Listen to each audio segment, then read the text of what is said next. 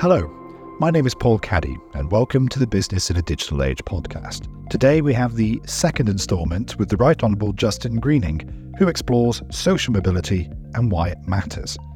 Justine spoke with my colleagues David Jackson and Tony Randle a few weeks ago in our podcast studio in London. Here's a flavour of what Justine has to say. I think for Britain we've got a particular problem because we've maybe got a more socially immobile society than others. And if the 21st century is really going to be powered by talent and AI that comes from talent, then Houston, we have a problem compared to other countries. So it's even more in Britain's interest that we just allow talent to develop and then connect up. More opportunity for more people is how we all get more opportunity. Justine also looks into her past and considers what she might have changed. I think I was a very quiet version of myself as a younger person because that was me respecting authority, actually. And I think probably now I could have opened my mouth a lot more and talked, but at the time, that's not how I'd been brought up. So I thought I was being, I was being respectful by listening, and I could hear other people sometimes butting in, and I think they were a bit rude, actually, because they hadn't been asked for their opinion. And so it's all of that stuff going on, and smart companies now understand that and will find ways to ask that talent. She also notes how implementing change on social mobility is such a hard thing to do. Let's face it, inequality of opportunity is probably Britain's most ingrained tradition that we have as a country. And that's why changing and almost challenging the power of inertia is so hard. Well, there's lots already to think about there. So it's over to David Jackson to kick off this instalment. Hello, my name is David Jackson and I'm the CEO at Shoosmiths, and it's my great pleasure to welcome you to the Business in a Digital Age podcast. We're honoured today to welcome our guest to the podcast, the Right Honourable Justine Greening. Justine, welcome to the studio and the Business in a Digital Age podcast.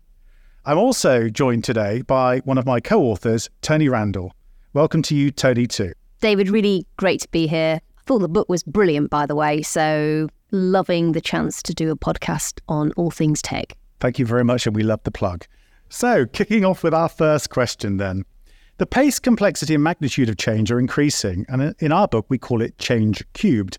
How is the pace of change affecting social mobility, would you say? One of the issues we've seen in recent years is events move so fast, you don't have chance to have that normal time to develop policy. So I think if you're in policy, then you're getting left behind. I think in terms of the substance of the issue, obviously post-COVID, social mobility becomes a bigger challenge than it was before. And I think the pace of change is going to speed up, but we're still left with these quite fundamental issues like social mobility to tackle. And we can't really have any conversation on tech without mentioning AI, which I think has been on everyone's agenda, not least of all raised profile as a result of ChatGPT. We, in the book, we certainly think that AI, powered by data, will be the most disruptive tech in business over the next 10 years. What effect do you think that AI will have on social mobility? Potentially all sorts of different effects. So if you have AI, meaning that actually you can create your own app because it will help you do that, whereas at the moment you now need somebody who's a good programmer, then to some extent it's reducing barriers to be an entrepreneur. Maybe you don't quite need that level of capital in the future that you needed in the past. So it's another one reduced. I think to some extent it may well enable you to get better advice and to explore in a more qualitative fashion careers and choices that you've got in a way, again, that you couldn't before. I think on the downside, it may make the whole issue of algorithms and the fact that they steer companies down a particular furrow ever deeper based on people's choices, it may make that issue worse. So it can be a force for good, but it can also be a force for bad, as most technology is. And we just have to be really clear-sighted about where it may harm social mobility and then take actual decisions consciously about how we're going to stop that happening. Exactly. Having bias built into the machine is the last thing that we want. I think also AI could potentially broaden or make that social mobility gap worse, actually. Because if you think about the professions that are likely to be impacted or the jobs that are likely to be impacted by AI, it could exacerbate some inequalities in our society that already exist. So I think you're right, Justine, that AI could be a potential force for good in speeding up access to information and making things more efficient. But I think this is why governments around the globe are looking at this very carefully to see what impact AI will have on society generally, because I think it could be quite profound. And they need to tackle this because on the one hand, you've got AI maybe taking out some of those stepping stone routes into careers. And on the other hand, it's making the need for change more profound because actually we are upskilling. So potentially this is good news. We moved that higher skilled, higher salary version of Britain that will be better. The problem we've got will be if we don't know how to help people shift up themselves. So businesses have a key role to play in a sense. And what's in it for them is if they can do that, they can still access local talent quite easily. If they can't do it, then the talent base that was able to fulfill the jobs of the past won't be able to necessarily do this in the future. So we've all got an interest in helping to upskill and reskill as that tech revolution completely transforms our economy again. And there's a huge opportunity as well for this country in terms of this kind of shift that's happening across the globe. I guess it remains to be seen what Britain's response to those changing dynamics will be and how, I guess, the government can support that shift from how we used to live and operate into what's going to be the way of the future, I guess. Yes, and of course, with hybrid working, people can more easily work from anywhere. So again, it shakes up potentially some of those social mobility cold spots. You know, I'm growing up in Rotherham. There isn't as much opportunity on the doorstep as I want. I don't want to work in steel. I don't want to work in coal. So even as a 10-year-old, I'm already thinking probably going to have to leave to get the kind of opportunity I want. All of these things get shaken up and the world will become very different. It can be different good or it can be different bad. But the key is looking ahead and actually navigating purposely that route that you actually want to get to, not just waiting for it to happen to you. So we've seen that hybrid working has transformed the way many people work, but the mood music seems to be changing a bit, encouraging people back into the office, typically for at least 3 days a week in many cases. What impact do you think, good or bad, does this have on social mobility? I think if it's handled effectively, then it can genuinely be a benefit, but there are some downsides. So clearly people often want more flexibility in their lives. And if you look at many companies now, that's not just better for their current workforce, but it reduces barriers to people who might want to work, people who are carers, people who are maybe in the wrong, quote, quote, wrong part of the country to be able to, they can't move because of finances. And increasingly for a young population who wants to have that, as they would call it, side hustle, actually for entrepreneurship and allowing people to have that breadth of life that they want, it can be hugely beneficial. And I think most of all, it's what the talent market wants. So this is going to happen. And the days of a boss going, you can try saying to people, you will be in the office 5 days a week, but don't expect anyone to be working for you in about 3 to 4 to 5 years' time. The downside of hybrid working is, that it means informal networks may start to dominate, and therefore if it's who you know, not what you know, because you're not in the office to show what you know, that's probably not good for social mobility. And more broadly, businesses will have to work out how they can develop talent, even if it's more remote. And so for me, when I look back at my time pre-COVID as a Secretary of State, it was only when we got into COVID and I was having to lead my team much more remotely, obviously a much smaller team, it's the social mobility pledge, I realised a lot of my whole style is being in a room with people saying, right, here's where we're going, here's why it matters, let's do this thing. And I had to really think, well, how am I going to get that energy as a leader when it's Zoom? So you can still really take teams somewhere, but I think leadership has changed in a post-COVID world. Developing people has changed in a post-COVID world. And we just really all need to rise to that challenge. And I think there is a tendency to say, oh, we've got to all be back. Actually, as ever, David, the answer is, it's a balance, isn't it? So it's just about striking the balance. I think thinking specifically through a social mobility lens, and I guess speaking as someone that was first in my family to go to university, and arguably getting a career in the law probably wasn't on the cards for me, or it shouldn't have been on the cards for me. But here I am. And I think back to the early days of my career, that having role models or access to role models in the office was hugely important, because I didn't have professional role models growing up as a kid. And so those first few years as a trainee, just observing, interacting with people from a professional community was super important, because you kind of learn by reference to the people around you how you should act in a professional way. And I guess one of the concerns that I have around the hybrid working model is that, does that next generation of kids that, are first in their families to go to university and work in a professional environment, do they still have access to professional mentors and kind of role models in the way that we did when we were coming up through the ranks? And if they don't, because it's more difficult in a kind of hybrid world, what more could we be doing to make sure that they do have access to professional role models so that they can make that kind of transition into professional life in the way that we were able to? That's spot on. And in a way, it also highlights, though, a problem with the past, which was, it was informal. Because I remember being at PricewaterhouseCoopers and listening to how people dealt with clients and how they dealt with them on the phone, and then basically doing that myself when I was on the phone to a client. There's a bit of me that also thinks, of course, there were some other people in the office who had a whole range of support. And so maybe what this challenges us all to do is maybe even fix that issue that you were learning off watching other people.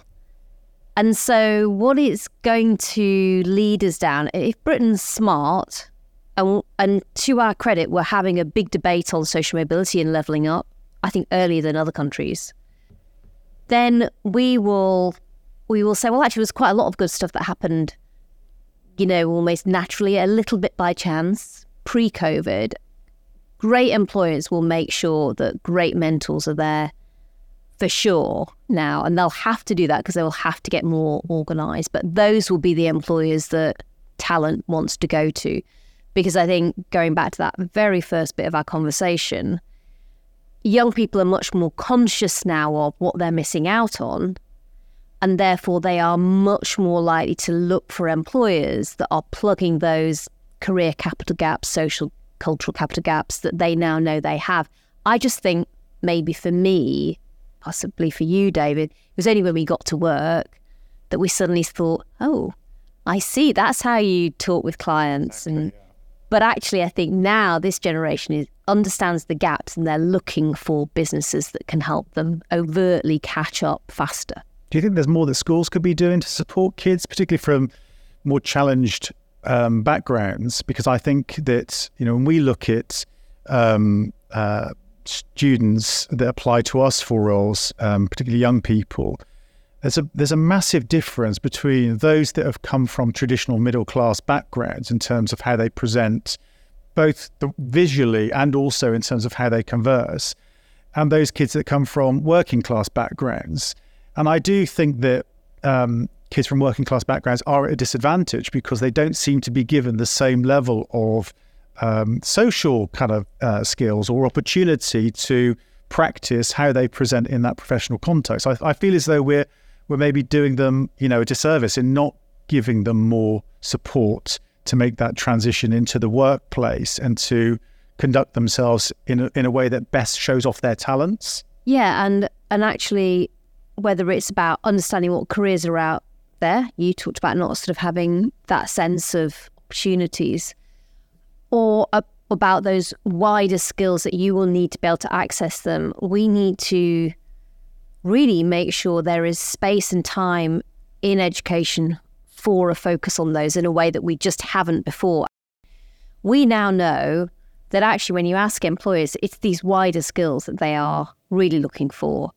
And yet within the education system, we expect teachers to sort of make sure team working's happening, project management, and all sorts of these broader skills. I think what I hope to see is a much more conscious shoehorning of this in, but it does also take employers. And so you'll find that some employers will reach out to schools that can particularly perhaps benefit from employability, work readiness skills. But often they're the schools that are least able to accept that offer in a sense, because they're struggling just to get children through exams. I think we're sort of on the cusp of quite a different version of corporate Britain looking ahead than the one that we've had in the past, because the businesses that will succeed are the ones that do all of this and that are able to be part of breaking down the barriers to get to that great talent, David. And when I look at, again, we've only got our own lived experiences, but I think I was a very quiet version of myself as a younger person, because that was me respecting authority, actually.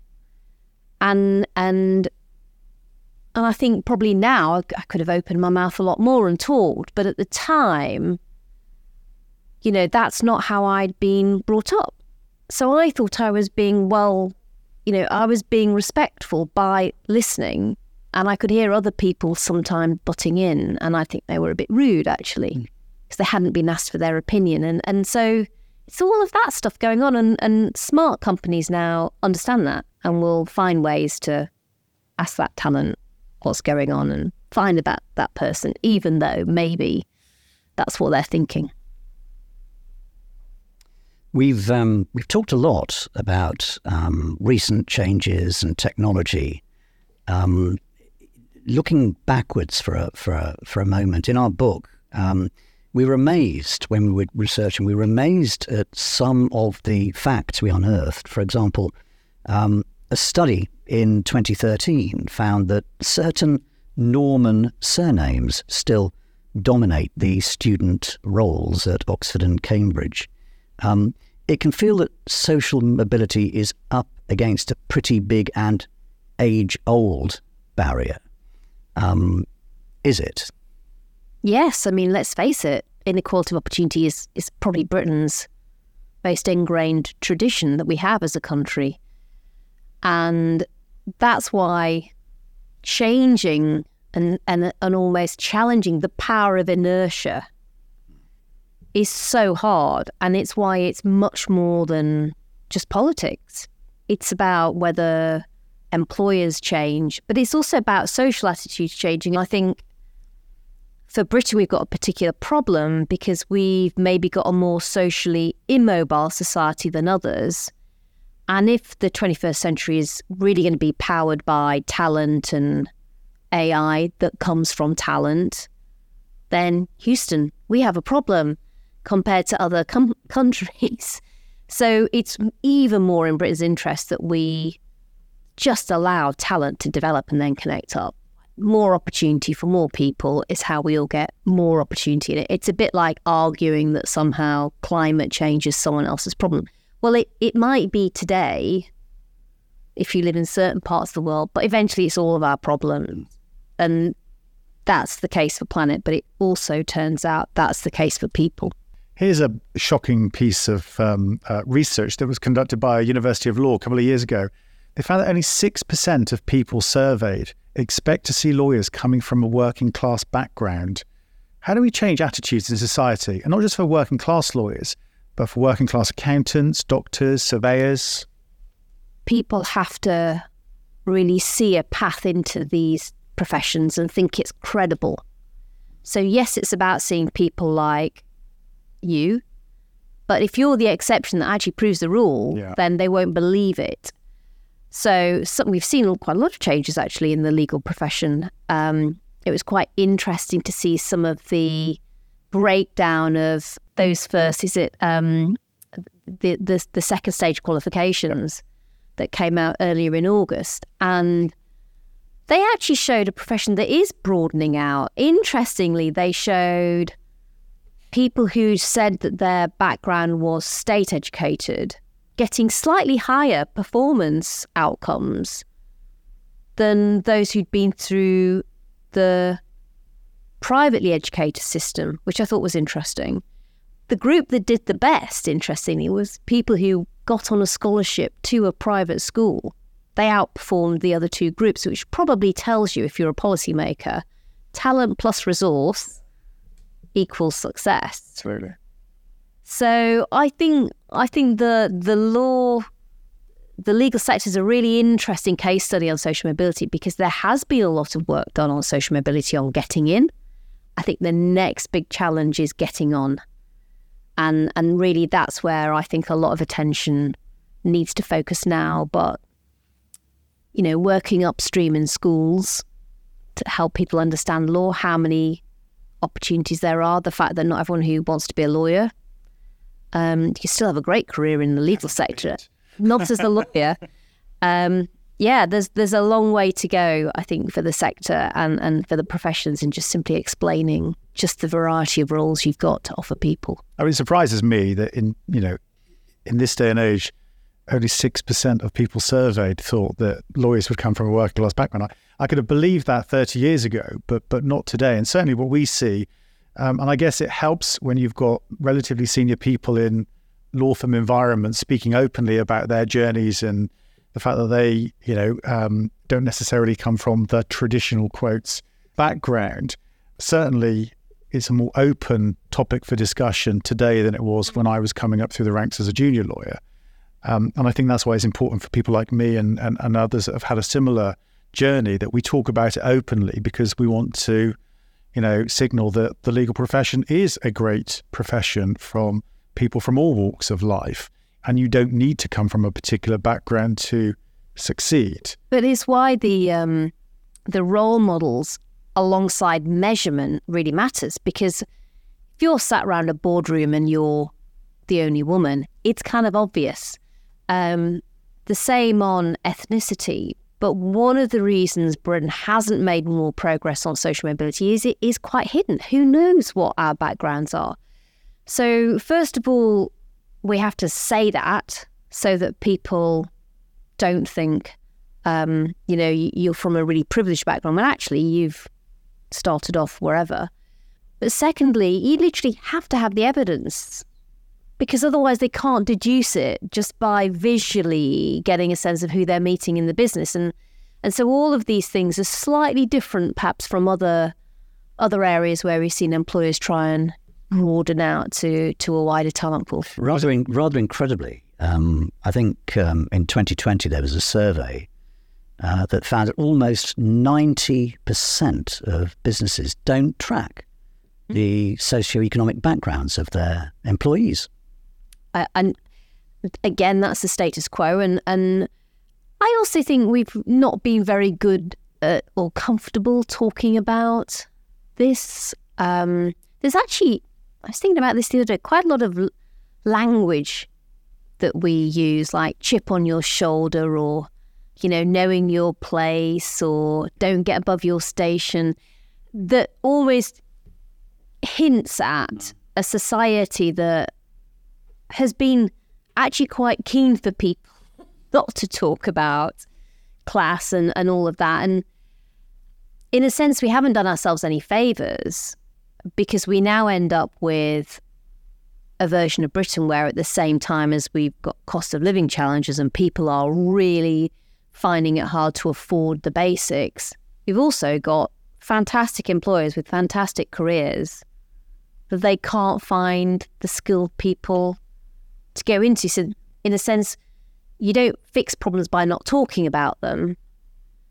We have to have an open discussion about what the situation is, and that includes employers understanding their own staff. And I guess the final point to make on this is, how on earth would I have ever improved the education system, really, if I'd not known how our free school meal children were doing on attainment, or we'd not had any sense of what the pupil premium investment was delivering, it would have been impossible. And so if what we know we need to do is close gaps, then employers need that same level of data insight to make sure that A, they're playing a role, but B, they aren't losing great talent, because somehow at some stage in their organisation, it's kind of leaving.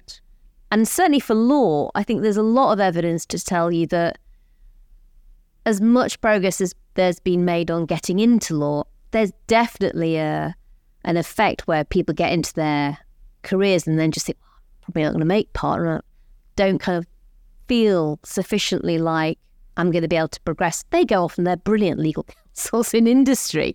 So the sort of professional bit of the sector really, like shoesmiths, not like shoesmiths, you're not like this actually, but in other areas, you're losing that talent, if you like, that you could hang on to. Absolutely. I mean, I guess for many of us, I don't know if this was the case for you, but for a long time, it felt really uncomfortable talking about this kind of stuff. And it's only in the last few years that I feel comfortable talking about it and kind of owning this part of my story, because I feel as though, well, I've got nothing to prove now. I don't need to worry about other people judging me. But I think it's much harder when you're junior and you're kind of coming up through the ranks, to talk about your background and the fact that you were the first in your family to go to university and that you grew up in a council house and your parents are from, they did manual roles. That isn't what's expected, or certainly wasn't back in the day. But I hope that we, by talking about this, want more people to talk about their journey so that the next generation coming up through the ranks don't face the same challenges or difficulties that we did, and that this is just a part of our backgrounds that we can be proud of and talk openly about.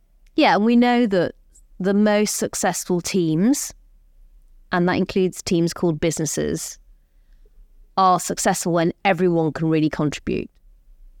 And if we start from the premise that no one could possibly want to ever be in a team where some people, for some reason, just didn't feel like they could quite perform at the same level, then you do want to reduce those barriers. And I think that it's only when you get further on in your career that you really start to look back on yourself and almost set things in context. So I'm sure there were dinners I didn't go to just because I wasn't sure what fork to use, or I remember once being in a really awkward situation with shellfish where it was just a complicated meal.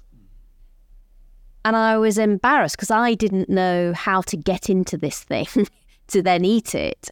So I was sat there thinking, I don't think I'm meant to eat the shell. I'm sure I'm not, but I don't know how to get into it to eat. It was just ridiculous that you could be in a business situation, having got a first-class degree in economics from Southampton, won some prizes when you qualified as an accountant, and you're sat there feeling under pressure because you're not 100% sure how to eat that. That is ridiculous.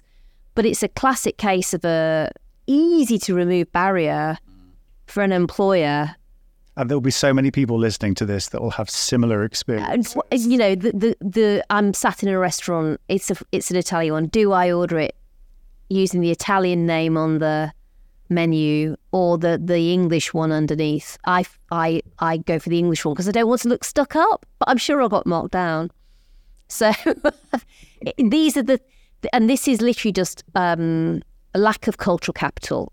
I just need to know generally, like, what are the rules?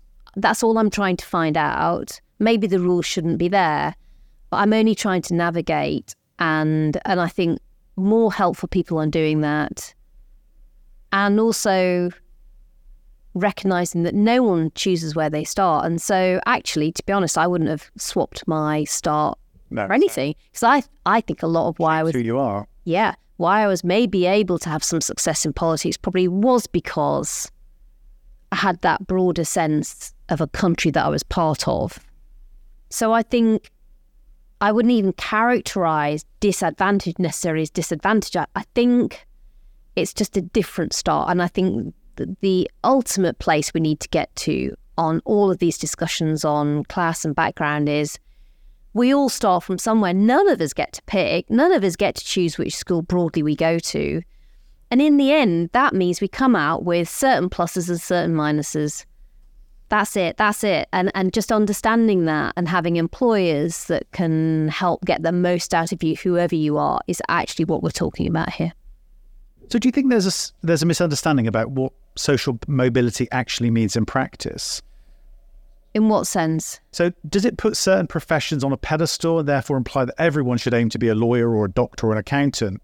Or is it more about the opportunity to enter these professions and others? As we increase social mobility, do we also need to raise the profile of other less status jobs, in quotes?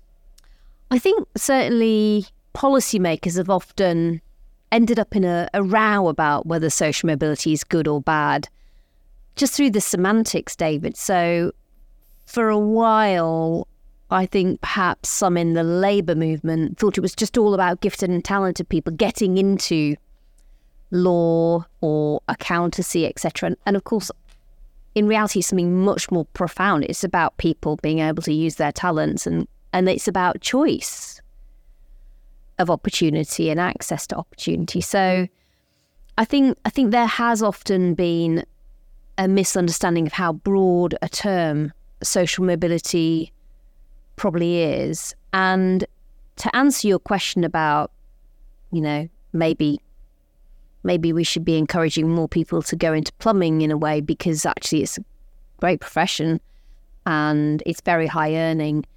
I suppose where we got to was it's the socio-economic. So it's not all about economics. It's about the fact that there are some professions who almost have this higher standing in society.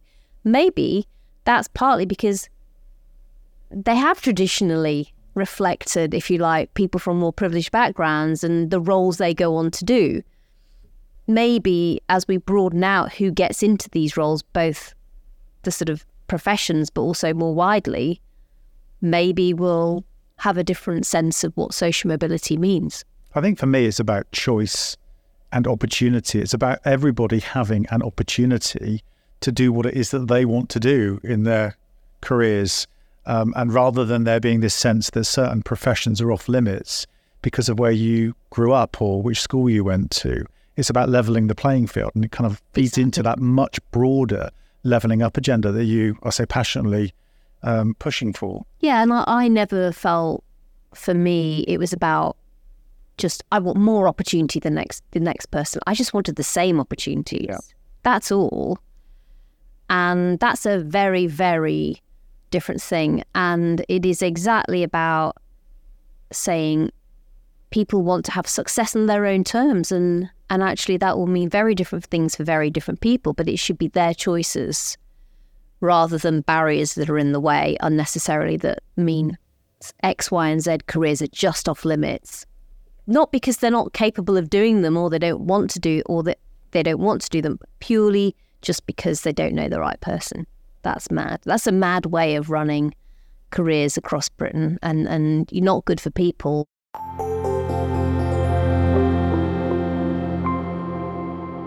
I know that David and Tony could have talked to Justine for so much longer. As we highlight in our recent book, Legal Practice in the Digital Age, social mobility is falling more and more within the radar of businesses. A good thing too. No job should be off limits. So that's it for today's podcast.